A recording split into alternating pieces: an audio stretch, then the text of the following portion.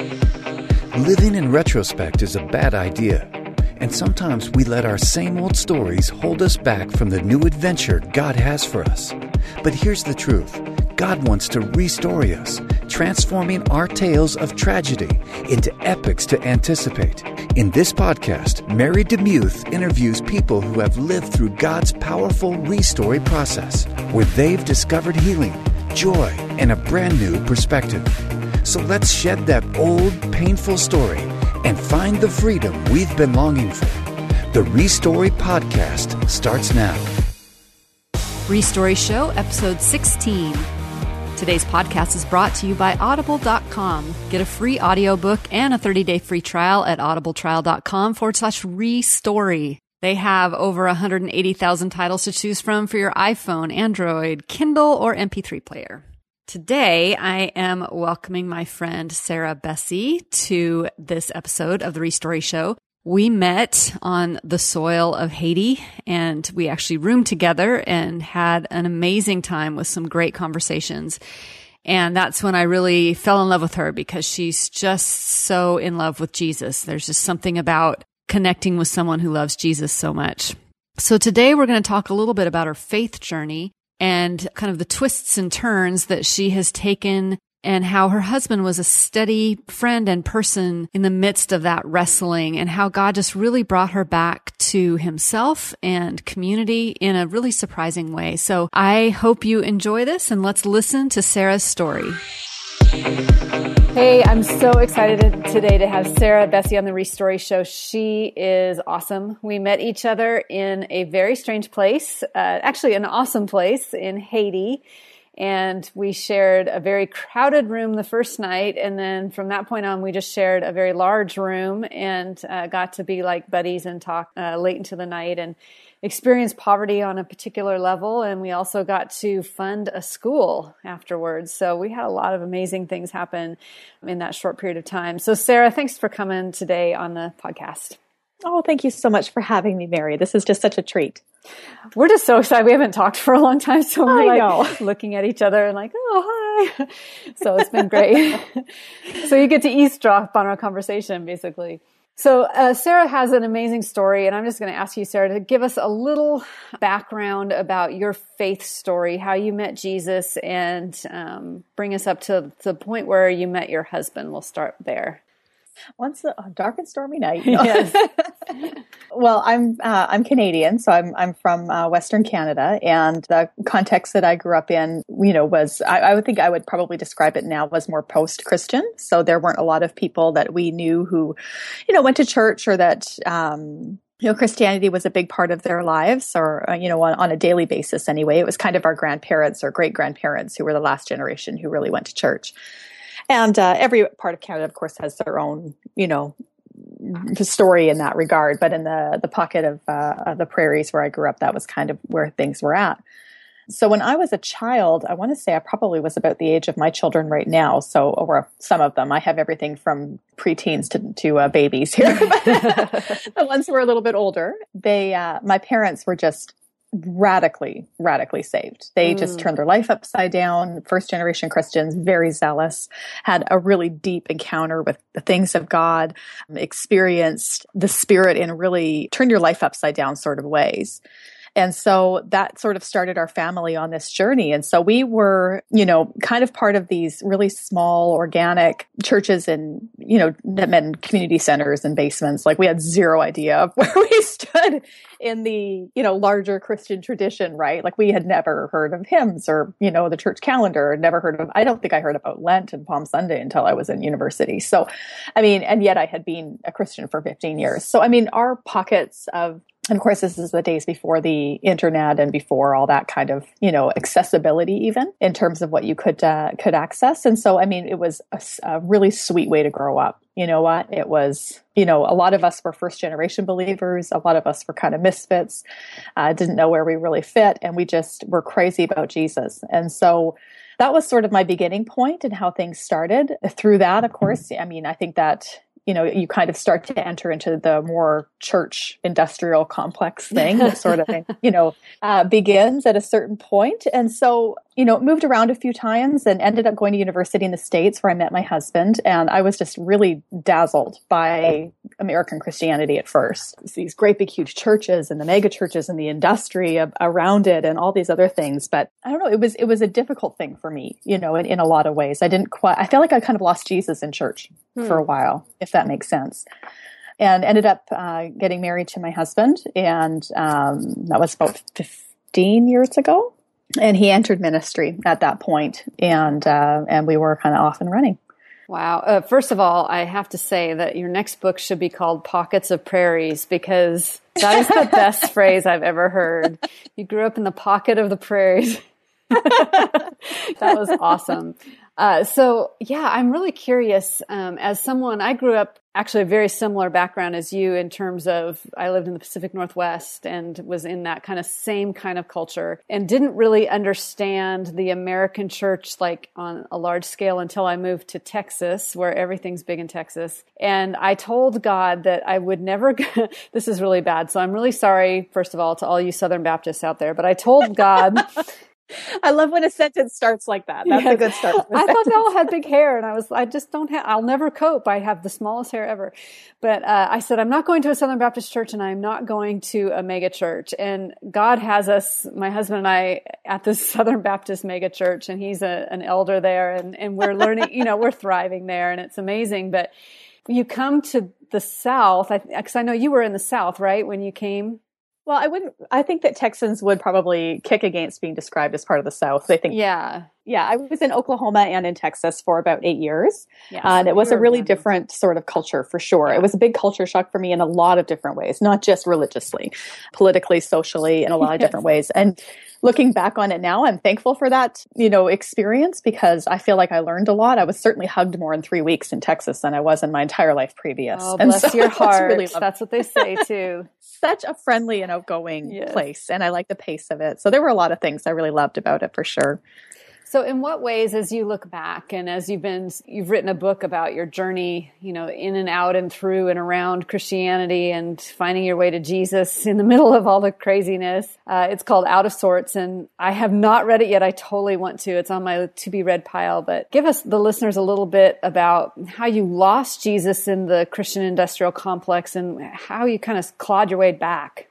Well, I think that there was a pretty big, like a lot of people, I don't think that any of us can really point to one inciting incident, right? There's always just kind of this thicket almost of questions and issues and doubts and things that kind of wrestle. And so for me, I want to say that the seeds were planted there long before those things were happening. In a way, I felt like I was really good at compartmentalizing, like I would just kind of like, oh, this is something that really kind of bugs me, or this is something that's, sticking a little bit, or I'm not really sure what I think about this, or I don't know if I can keep to the party line on this one, but I'll just go ahead and tuck this away and, go work harder for Jesus, and sing louder and go to more Bible studies and hope that, takes care of things. Right.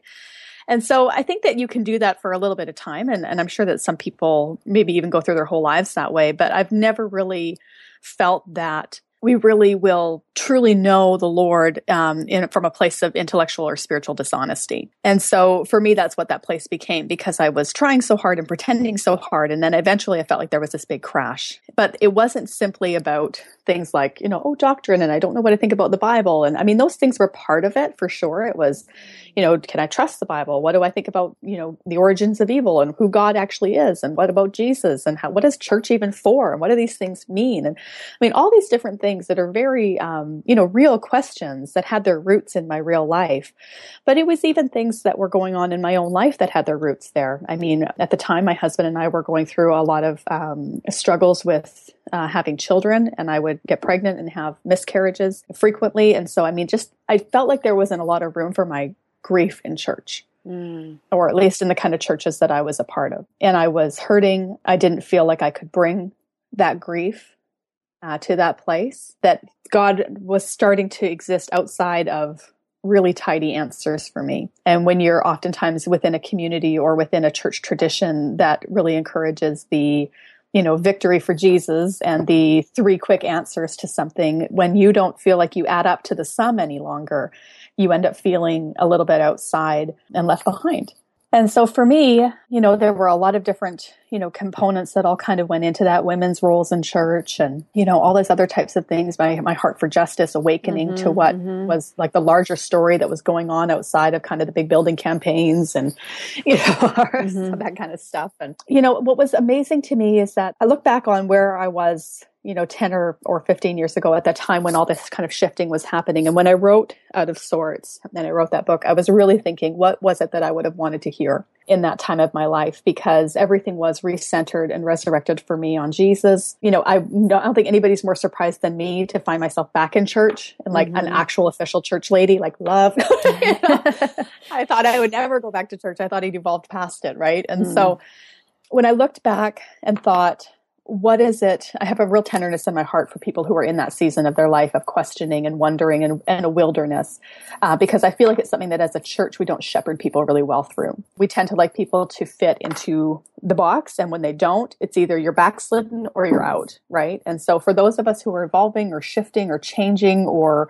moving and growing in our faith in that way, and we feel like sometimes there's a really high price to pay for that with our communities, with our beliefs, with all those different things. I thought one of the things that I really wanted people to hear, or that I really wish I would have heard, I guess, is that you don't have to be afraid. And that the Spirit is often breathing in those very changes that can terrify you, and that the love of God is as present and real and accessible and in the change and in the evolution and in the shiftings as it is when you have all your neatly indexed, in cards and, systematic theologies and answers. But when you're in that liminal place, that the love of God can become one of the most grounding and essential and encompassing things in your life, and that you do not need to be afraid. I love that. And I've been reading some Richard Rohr lately, and he talks about liminal space as do others. And I have found myself in that place often. And I think as I look back on my own journey, I see myself now, and I'm sure you would say the same thing. I look back on what I believed in my 20s and I'm like, who is that crazy girl? I know, but right? God Don't you just feel really tenderhearted towards them? Like, bless your heart, you were such a hot mess, You blessed little legalist, you. Yes, I was such a legalist. I wanted to be a good girl for Jesus. And so I'm so glad I'm not there anymore. But what you said about the love of God, he loved me just as much then as he loves me now, who is more grace-centered than I was before. And so I think that also helps us to recognize that we need to be that way with other people, because they're all on this journey, and we don't need to be afraid because Jesus is big enough to reach anybody any way he wishes. I met a girl recently who was into very heavy witchcraft in a South African nation. I mean, it was bad.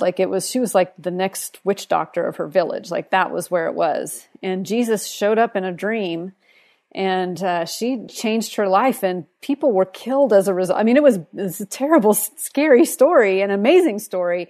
But Jesus just was like, I'm going to trump all that. I'm going to jump into your dream. And she was like, wow, the thing she said to me was, here is an entity that is way more powerful than anything I've ever experienced, but he is loving.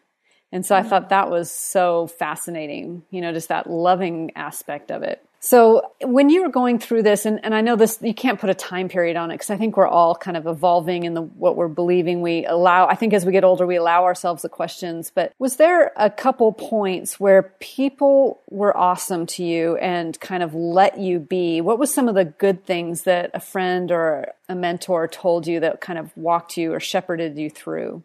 I had so many people who I felt were giving me almost water in the desert, because it did feel like a desert for a really long period of time for me. The ways that I had encountered God were not, quote unquote, working, anymore. I felt like all my answers had dissolved.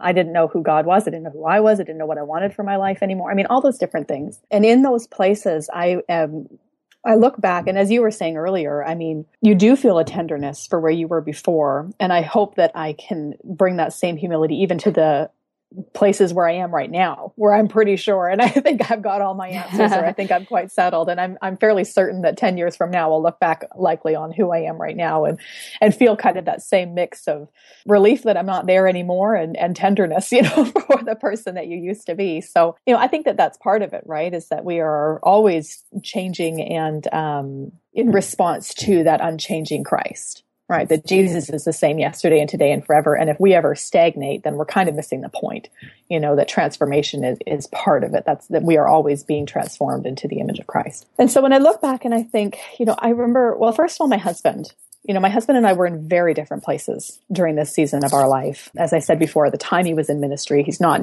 any longer in how we, typically define it, right? The full-time vocational ministry sort of paradigm, which of course we could parse all day long. But anyway, at the time, as we were kind of emerging from that season in our life, I tacked really hard to anti-institutions, did not go to church for 6 years, really was highly suspicious of anything smacking of authority and hierarchy. The things and the I could no longer kind of turn my eyes to kind of like the shadow side of the machine, right? And so I was, just itchy about anything that looked like an institution and could not hardly even manage more than just to, talk theology in a pub with people. Like that was the most I could probably manage at the time. And I encounter God in really new and different ways. I think that that's sometimes something that church people don't want to affirm and recognize, is that you can find community in really crazy places. And like you were saying, God will travel any road to find you. And I encounter God in the Spirit incredibly profoundly off the page. But my husband tacked really hard more towards like wanting, things like a seminary education and wanting things like, ecclesiastical structures and authorities and, like these types of things of denominations even and whatever else. And so, we were quite a pair for a few years there for sure. And I felt like one of the biggest things that we decided at the beginning of that season, we didn't know if it would be our whole marriage. We didn't know if either one of us would shift and change. We didn't know really which one was wrong. But I think at that point, we decided we really wanted to love well in this place. Very few of us, when you get married, particularly when you get married young, finish at the end with the exact same spouse you started with. Sure. And I think that that's kind of the point. I think one of the greatest gifts you can give each other in marriage is room to change and a commitment to change together, to walk that path together. And so I felt like he did a really good job of that with me. He was never afraid. And I think that I took his faith and conviction and his lack of fear into me as a real blessing, because on top of me being in a very different place than him, he was not threatened by it. He did not seem fussy about it. It was just, we're going to let each other both be wrong or both be right. And we're going to continue to talk and love well and dialogue and find the center points as much as we possibly can and not force either one of us into something that is a violation to where you feel you are in the spirit and whether with your soul, and love each other really well in that place. And what's funny is like, if we started kind of really close together and we kind of almost did this ellipse, like where we went really far out from each other, but then we ended up swinging, and it wasn't, manufactured. There was this no sense of inauthenticity or this sense of like either one of us pulling rank with the other one. We allowed the Spirit to work in each one of us together. We stayed really closely united. And then we ended up in a very similar place. There's still a lot of points where we disagree, on certain things here and there, but, we have a lot of peace with that, and we've ended up in a very similar place, which we never really probably would have imagined 10 years ago. So that was one. Other pastors I've encountered along the way gave me freedom, a lot of freedom to do what I needed to do. And another thing a lot of people did who were leaders in my life or who were church leaders at the time, they didn't take personally my angst. And my frustrations. They allowed me to feel, and they didn't try to minimize them. They didn't try to say that, pat on the head and don't worry about it. I had, several people who gave me the grace to be a little bit arrogant and wrong at times, and to understand that oftentimes we overcorrect, and they weren't afraid of that. And I think about that often as I watch people. Oftentimes when you very first emerge out of, what you were given at the beginning, there is this overcorrection, almost like this adolescent, like I'm going to define myself by what I'm not, sort of thing, right? And all the ways these other people are doing it wrong and, all this other kind of stuff. And so I think that people who had that patience and that long view really brought a lot of richness and goodness to my life. I love that. And I love, just the kindness. And I think what you said about your husband about having peace and not being freaked out, I think it would be hard as a spouse not to freak out or not to, oh my gosh, my wife's going off the deep end or whatever, like I probably would have done that. Especially I think there were a lot of people in his ear being like, you're called to ministry. This woman is a liability, Yeah. Yes. So that's kudos to him and great depth that he must have had, that he continues to have, that you both can love each other through these transitions. And, I think that's one of the hardest things that we experience as a couple. And maybe you can speak to this a little bit too. I know the longer we've been in ministry and in the church, there's a lot of lovely and amazing things that I applaud and love and just am in love with about. But then there's also the cynical side of me. And the cynicism can get really high on both of us. And we can just jump to cynicism really quickly. And so what are some of the things that you've done or that have been helpful for you not to go down the cynicism road too far? I remember reading a quote by George Carlin once that said, if you scratch any cynic, you'll find a disappointed idealist. Oh, yeah, you're right. He's right. And so I feel that way sometimes. So for me, I do feel like I want to be, one of the things I remember really clearly coming to a few years ago was just a really strong encounter with God where I felt like I hadn't made the distinction between being a critical thinker and having a critical heart. And so for me, that is really where it's rooted, where, I wanted to be a critical thinker. I want to be able to really weigh things and be like, is this right? Is this wrong? What is most, what are some challenges that I can bring to this? What are some ways I can refine? What are the ways where the Spirit is wanting to lead me further into redemption here, further into what maybe, God's dream for humanity is. So of course, there's a lot of critical thinking you have to do in that. You don't just automatically swallow everything that you are, given. That's part of being an adult. That's part of even, I would say, your curiosity and your sense of wonder, is really hidden in that place of critical thinking and the what if and the what is it that's active here. But there's a way I really do believe to be a critical thinker without having a critical heart. And that to me is where it really comes down to. And so for me, I feel like I still practice that as a discipline and try to keep that awareness of when my heart is becoming critical, when I'm starting to become really critical of people's motivations or of their, why things are the way that they are. Sometimes it's quite obvious, but that doesn't mean that you ever approach them with anything other than the tenderness of Jesus and the compassion of them being a dearly and deeply beloved child of God just as much as any of the rest of us, even if I maybe have some critical thought or some, and when I say critical thought, I don't mean things like, being actually critical, but I mean more just thinking like a real grown-up about things and being able to kind of say, I want to think about this objectively. I want to look at this through the lens of Scripture and through tradition and community and all these different things that kind of really come into play about what we do and how we do it and why we do it and who we are.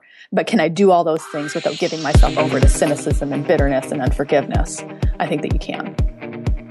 For the listeners of Restory, Audible is offering a free audiobook download with a free 30-day trial to check out their service. And today, I'm going to suggest that you try Out of Sorts, Making Peace with an Evolving Faith by Sarah Bessey. And it's available at audible.com. Just put that in the little search engine and you can download it or any other book that you're interested in at audibletrial.com/restory. Again, that's audibletrial.com/restory for your free audiobook. Yeah, and I think there's hope in that statement because, really, we could do all the things, but if we do them without love, Paul says we're just a clanging cymbal. So we're going to encounter people, Christian or not Christian, Christ follower or not Christ follower, who have different opinions from us. But I think one thing that I've learned, and maybe that's not true in Canada, but one thing I've learned in being overseas and coming back to the United States of America is that Americans, I would say, let's just say Americans, tend to want to have a winner and a loser. One of the things that we experienced in France was we would sit around a table and we would argue, but then some of the French people would take the opposite argument that they just totally were for, and argue the opposite argument. And then we would all kiss each other's cheek and leave and we'd be friends. Well, that just can't happen in the U.S. I think it can in faith communities, but we typically have to have you're right and I'm wrong, or I'm right and you're wrong, or I'm the winner and you're the loser. And it's a dichotomy that can't be passed. And so if you have that idea, then you tend to hurt or hate or dislike or marginalize the person who differs from you instead of seeing them, as you said, as someone who God dearly, dearly loves.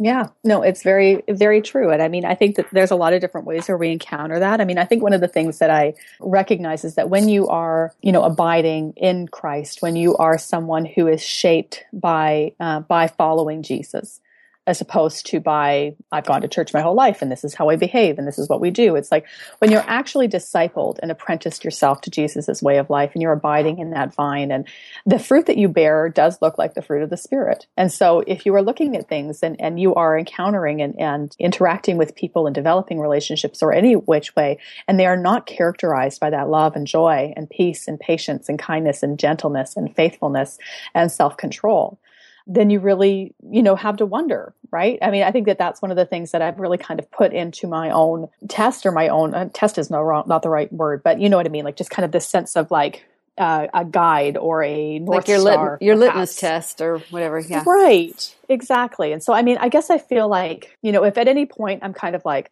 so glad that I don't, think this any longer and I'm so evolved past it, it's like, well, obviously at that point you're not that enlightened because you've got such a tremendous amount of pride about it. Yes. You're like the Pharisee. I'm so glad I'm not a sinner like all those other people over there. Right. Whatever it's about. Right. So. Well, tell me a little bit about, and this is one of the things I love to talk about, obviously, because it's Jesus. So tell me what fascinated or drew you kind of back in closer to the heart of Jesus. What about him attracted you, or how did you encounter him in new and fresh ways that you may not have expected?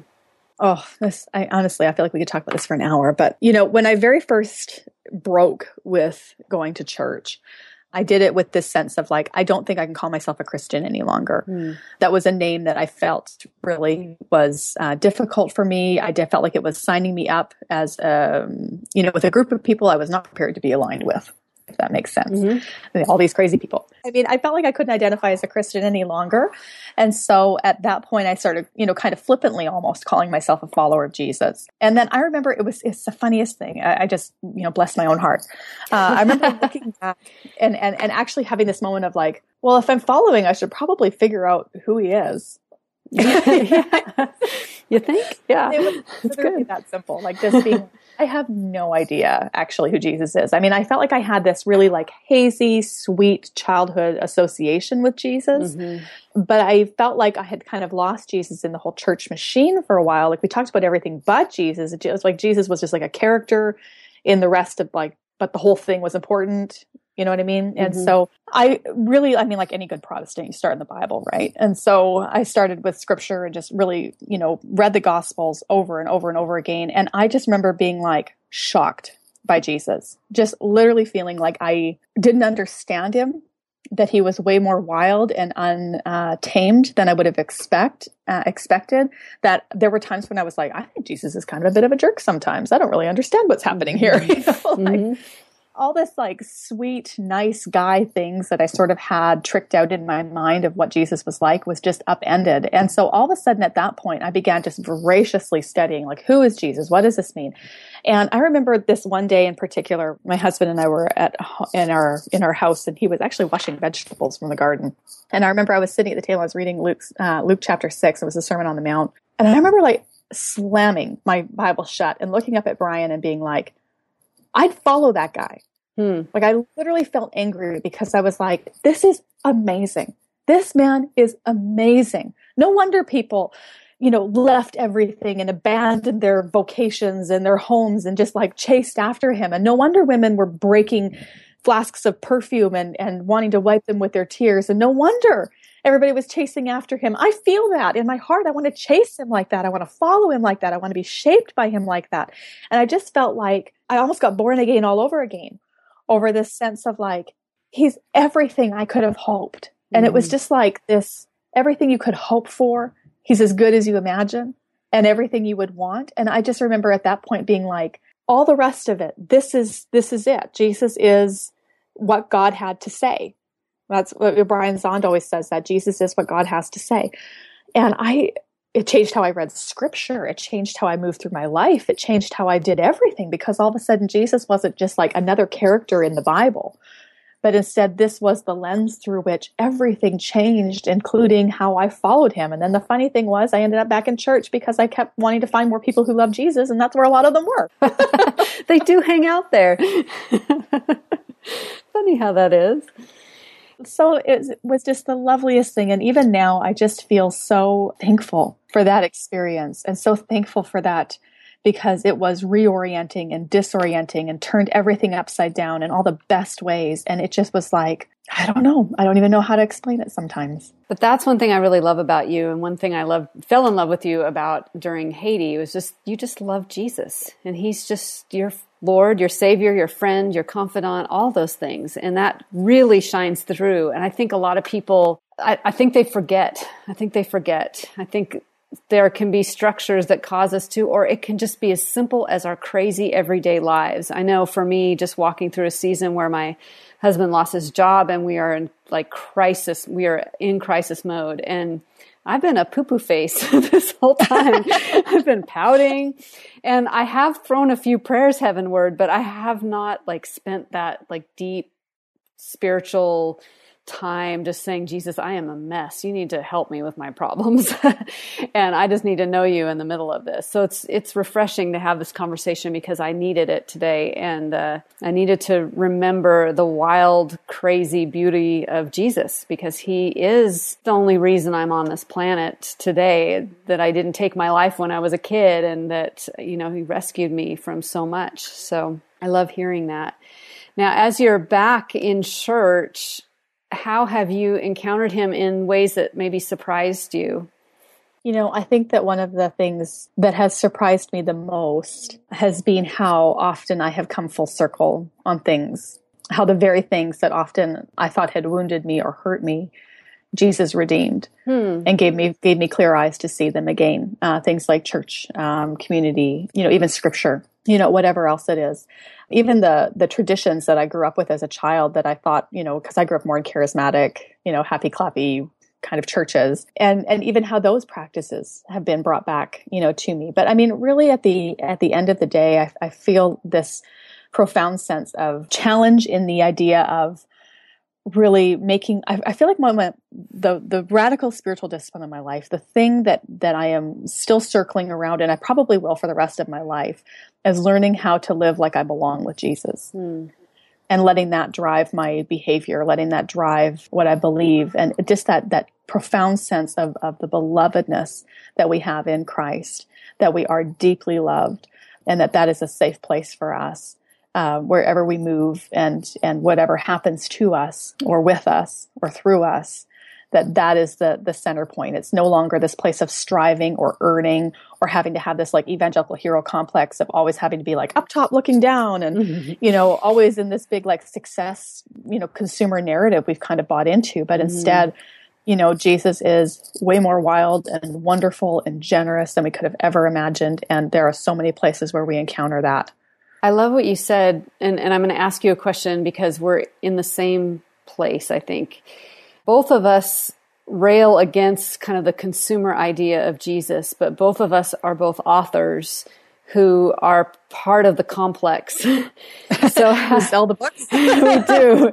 Please buy my book. And so it's a great place to be. I feel like it's a place to be prophetic and to sound the call and the alarm about the fact that fame never causes people to meet Jesus, really. I mean, that's not really the thing. He was always running away from crowds. And I mean, he didn't shun people or anything like that. But the kingdom math is all about little becoming much. It's about negative becoming positive. It's about the widow becoming awesome. And it's not what you expect. It's all opposite. So how have you found as a writer and in this industry, how have you kept your heart okay? Or how have you been able to frame it in a way that makes it okay? Well, I think my head was nodding so hard the whole time you were talking, but it's a complex thing, and one I still grapple with, to be honest. And I feel the complexity and the nuance there. I really drive a lot of it by motivation, and I try frequently to check my own motivation and my own heart, because initially because I got my start as a blogger and still love to blog, but blogging is incredibly accessible.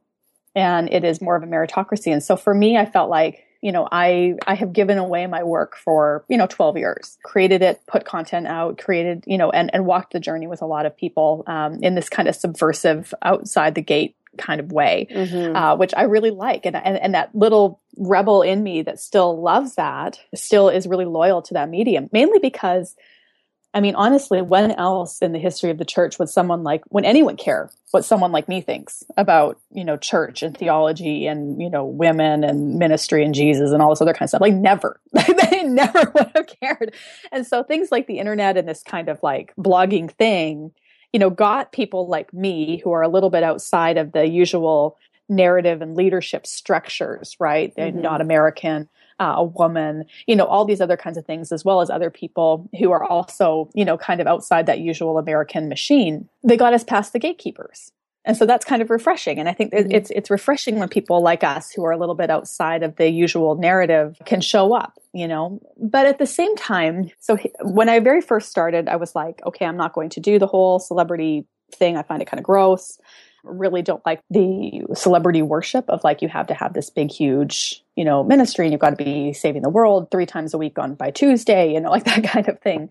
But then I really felt convicted of, is there not room for people like me within that? Is there a way to bring that nuance and that complexity and that message even into that space? And even I was convicted because I realized how incredibly sincere, like 99% of the people who are often within what I was criticizing often were, and the amazing work that the Spirit was doing even in that place. And so, for me, it still is a bit of a complex thing and something I still weigh, and I hope my heart is open to it. And so it's not ever really an easy answer, I guess, for me. I really do feel like I check my motivations often, and I feel like I know when I'm being gross, and so I try to avoid as much as I can being gross. I remember this one conference that I went to one time, and I was supposed to be speaking to this huge crowd of people. I was really, really nervous about it.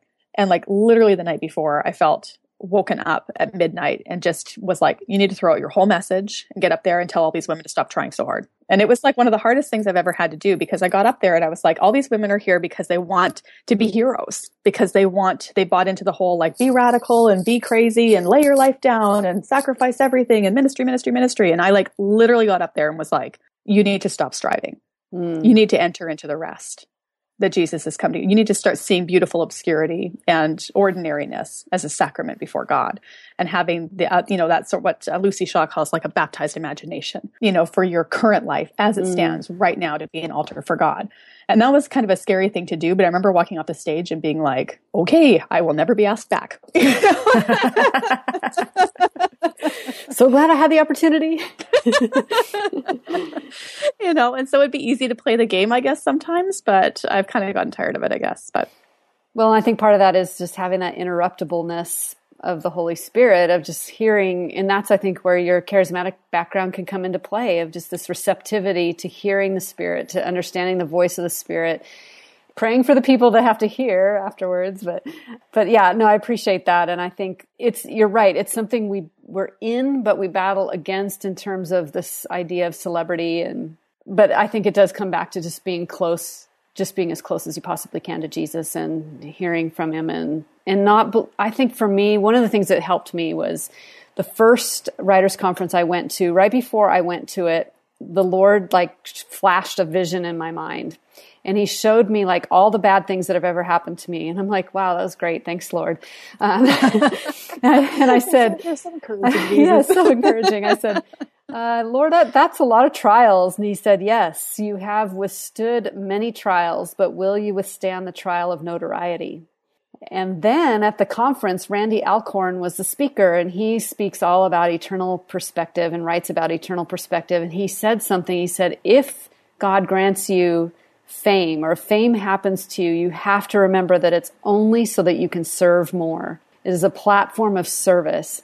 And so that has always really helped me to remember, this is not about me getting, having the speaker coordinator getting me the right latte and, whether the temperature in my room is a certain blah, blah, blah. Yeah, it's about me serving that person and loving them and praying for them. It's not about me. So that has helped keep me grounded and keep my head on straight. Yeah, I think that that's a great perspective. And I think it's a great way to look at it, just to really look at it as service and to see it more from that perspective. I also really try to come into it with the perspective of, I want to be taught. Mm-hmm. That I have no more right to be up on the platform probably than anyone else in that room, because I am still quite a mess in a lot of different ways. And I hope that I never give this illusion that I have all my stuff together and that, somehow you've arrived, right? And you're this paragon. I mean, I think that there are things that we can look to and learn from one another, but I really do try to approach it from the standpoint of, it's weird. Mm-hmm. Sometimes it's weird. It's weird to be on stage and to be talking to people and have that place of influence, but stewarding it well, always wanting to point people to Jesus, and never to myself as the winner here. And also really from that standpoint of, we are on this journey together and this is something I can bring in this moment, but I want to be teachable and open to what everybody else has to bring as well. And the funny thing is in a lot of those places, I have found a profound encounter and shaping that has happened for me, in those places. But I have also found that the transformations of God were also far away from the conferences and the, books and whatever else too, right? And so I want to affirm and acknowledge and make space for that as well, and not act like this is kind of like the only place where you're going to encounter God is here in this arena, right? Yes, there's something magical about it. So, okay, we're coming toward the end here, and I want to ask you first, what kind of advice you would give to someone who's walking through this wrestling period in their faith? What would you say to them as an encouragement? There's a few things that I probably would say. Well, obviously there is. I wrote a book about it. Yes, get your book. That's so funny. I think that probably the thing that I would say, first of all, is that it's entirely normal and healthy, that there's nothing broken and wrong with you. One of the things that I studied and learned a lot about is just, by that we do go through these stages of our growth and our change, and that this is entirely normal and good and healthy for you to move out of like the literalism and the black and white thinking and the if this, then that, sort of thoughts, and to bring more nuance and welcome and voices into your life. So, I mean, it's entirely normal and healthy and good. But then on top of that, like I said earlier, that you don't need to be afraid of it, and that you are really deeply loved, and that God will meet you in that place. And you will be surprised, how few of things maybe are left intact, but you might also be surprised by what you return to and what becomes really beautiful to you on the other side of that journey. But I just think that, if you're getting to the end of your life with all the same ideas and beliefs and habits and thoughts, you're kind of missing the point. It means you're not paying attention. You're supposed to be paying attention. You're supposed to be changing. You're supposed to be wrestling with these things. And my whole point in writing the book wasn't to be like, oh, you don't know what to think. Here's a nice new set, of packaged answers for you. Go ahead and take these and call me in the morning. It was more about, I feel like everybody kind of will end up in a different place because we start in such different places. But I mean, is the Spirit not present in that place? Mm-hmm. Of course. Mm-hmm. Of course the Spirit is present in that place and often breathing in them. And so I think that it's a beautiful and sacred time in your life, and one in which you should be supported and loved and cared for, however that comes. Yeah, I so resonate with that. And so my last question for you is, how has God restoried you in the past year or so of your life? I think you already know the answer. I do know the answer. I'm sneaky that way. Well, one of the things that has happened really recently for us was we thought we were done having children. I had 3 babies in 4 years, and that was just kind of like this whirlwind, and they were all starting to grow up, and I was really starting to enjoy that. I really enjoy having big kids, and them growing up coincided at a time in my own vocation of, my writing, reaching more people and getting a lot more speaking engagements and traveling, and kind of this whole ministry thing sort of developed really organically without me having to really, strive at it, I guess is the best way to put it. And we were like, wow, look at this new life we kind of are entering into. Our kids are so great and they're growing up, and I feel like a person again, which is always nice, when you're in kind of that stage of raising small children, and then you come out of it, you're like, wow, blink, blink, there's a world out here. I can sleep. And I can't even fathom it. So, I mean, I was kind of in that place. And then we just completely unexpectedly found ourselves expecting a new baby. And it was really disorienting for me. It was a total reset to a time in my life that I thought I had left. I mean, I'd gotten rid of all the baby stuff. All the things were gone. I was on a scrounging mission for everything. But I mean, it was a huge, it was a difficult pregnancy, a difficult delivery for me. I mean, I'm an older mother now, quote unquote, according to the doctors anyway. And having a baby at this age is not the same as was 10 years ago, you know. So there was that aspect of it. I mean, it was physically, challenging. It was emotionally challenging. It was spiritually challenging. It was, it was even this sense of like, I'm resetting a lot of things because I completely shut it down. I mean, I shut down. I mean, there were a lot of people who came alongside me and were like, you need to, stay faithful to the ministry God's given you, and you need to keep going, and don't pause and just take, 4 weeks off or 6 weeks off and then get back on the road. And I was like, I feel like that's not the kind of mom I am, and that's not the kind of person I am. And I'd rather not have this attitude of like scarcity, that there's not enough and I got to keep hustling to keep my spot. Like, I'll give up my spot before I'll give up my spot here with the baby. Right. So I ended up having a total reset and spending a year, at least I spent a year in, I kind of just did almost a homemade mat leave, because here in Canada, we get a year of mat leave. And so I just was like, I'm going to take a year off. And so I did. And it was like really hard because all of a sudden you do realize you're like, okay, I'm not in the spotlight. I'm not influential. I'm not this, what is it that God has for me in this place? And then on top of that, you're not sleeping, you're physically still recovering. You've still got, now you've reset into having 4 little children, and I mean, all these different things. And yet it has been one of the most beautiful and wonderful seasons of my life. And I'm only just now starting to kind of be like, okay, I feel like, she's nearly a year old right now. She's 11 months. And I'm now kind of being like, oh, okay, well, maybe I could actually write another book at some point in my life. And maybe we can kind of figure out how this is happening. So she's coming with me on the road a little bit this spring, and we're traveling together and going to try a couple of dates and see how that works together. But if it doesn't work, then I feel really comfortable with kind of letting it go too. And so it was a total reset of my life for the last, 2 years almost, right? From the time I found out I was pregnant until, to right now. And it has been one of the best things that has probably ever happened to our entire family. She is an absolute delight. She's like the center ring for the circus. And it's been really fun seeing the big kids with the baby. And I mean, my husband and I mean, just all these different things. I'm not saying it wasn't hard, because it was hard. There were a lot of things about it that were hard. That kind of reorientation of your life and your career and all those things, it's definitely hard. And it is one of the most brilliant and beautiful things that I've ever experienced as well. And I am so incredibly grateful for her life and for the way that she has already shifted and changed all of us. I cannot even imagine what a gift she is to this family. Besides the fact that she is one of the cutest babies I've ever seen. She is so cute. Who knew my husband would make such a cute little girl? Like, she is like spit and image of Brian. It's like I had nothing to do with this child other than her blue eyes. She is like my husband in miniature. It's the funniest thing. I can see that in her, definitely. But she's really cute. She is. It's a sweet little thing. She is. And she's just a happy and delight-filled baby. I've never seen such a joyful child in my life. That is lovely. She's even joyful when she never sleeps, which is saying something. That is saying something. That's a miracle. Well, Sarah, thank you so much for coming on today. It's been quite a delight, and I know that the listeners of the Restory Show will be so happy to hear from you. So thank you for sharing your heart and your message and talking about Jesus with me. That's the best part of the whole thing. Oh, thank you so much, Mary. I love you. I love you too.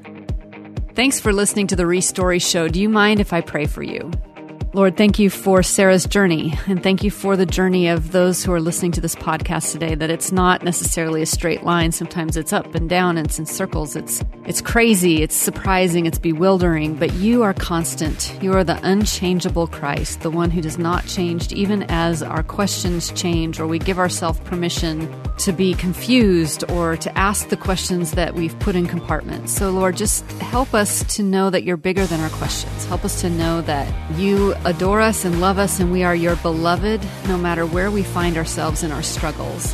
And thank you that our struggles don't scare you, they don't make you run away from us, but that you are there with us. And I thank you that as we read about you, Jesus, in the Gospels, that you are someone we would want to follow. You are so infectious and outrageous and amazing that we can't help but follow after you in your revolutionary ways. But more than that, I think there's this part of us that needs to know today that you love us. So would you show us this belovedness? Would you show us today that we are deeply and wildly loved by you, just as you have done with Sarah and her family? Thank you for her life. Thank you for the lives of those listening to this podcast today. And I pray that you would bring us a brand new story, or at least bring us perspective of the story that we are living right now, that maybe it's not finished. Maybe there's some unfinished parts or untied parts, but that you are still there with us, even if all of our questions or all of our plot lines are not neatly sealed up. Thank you for that. And thank you for walking alongside us in the messy places. In Jesus' name, amen. If you'd like to know more about today's show with links and extended information, please go to restoryshow.com/16 or marydemuth.com/restory16. And may you live a brand new story this week.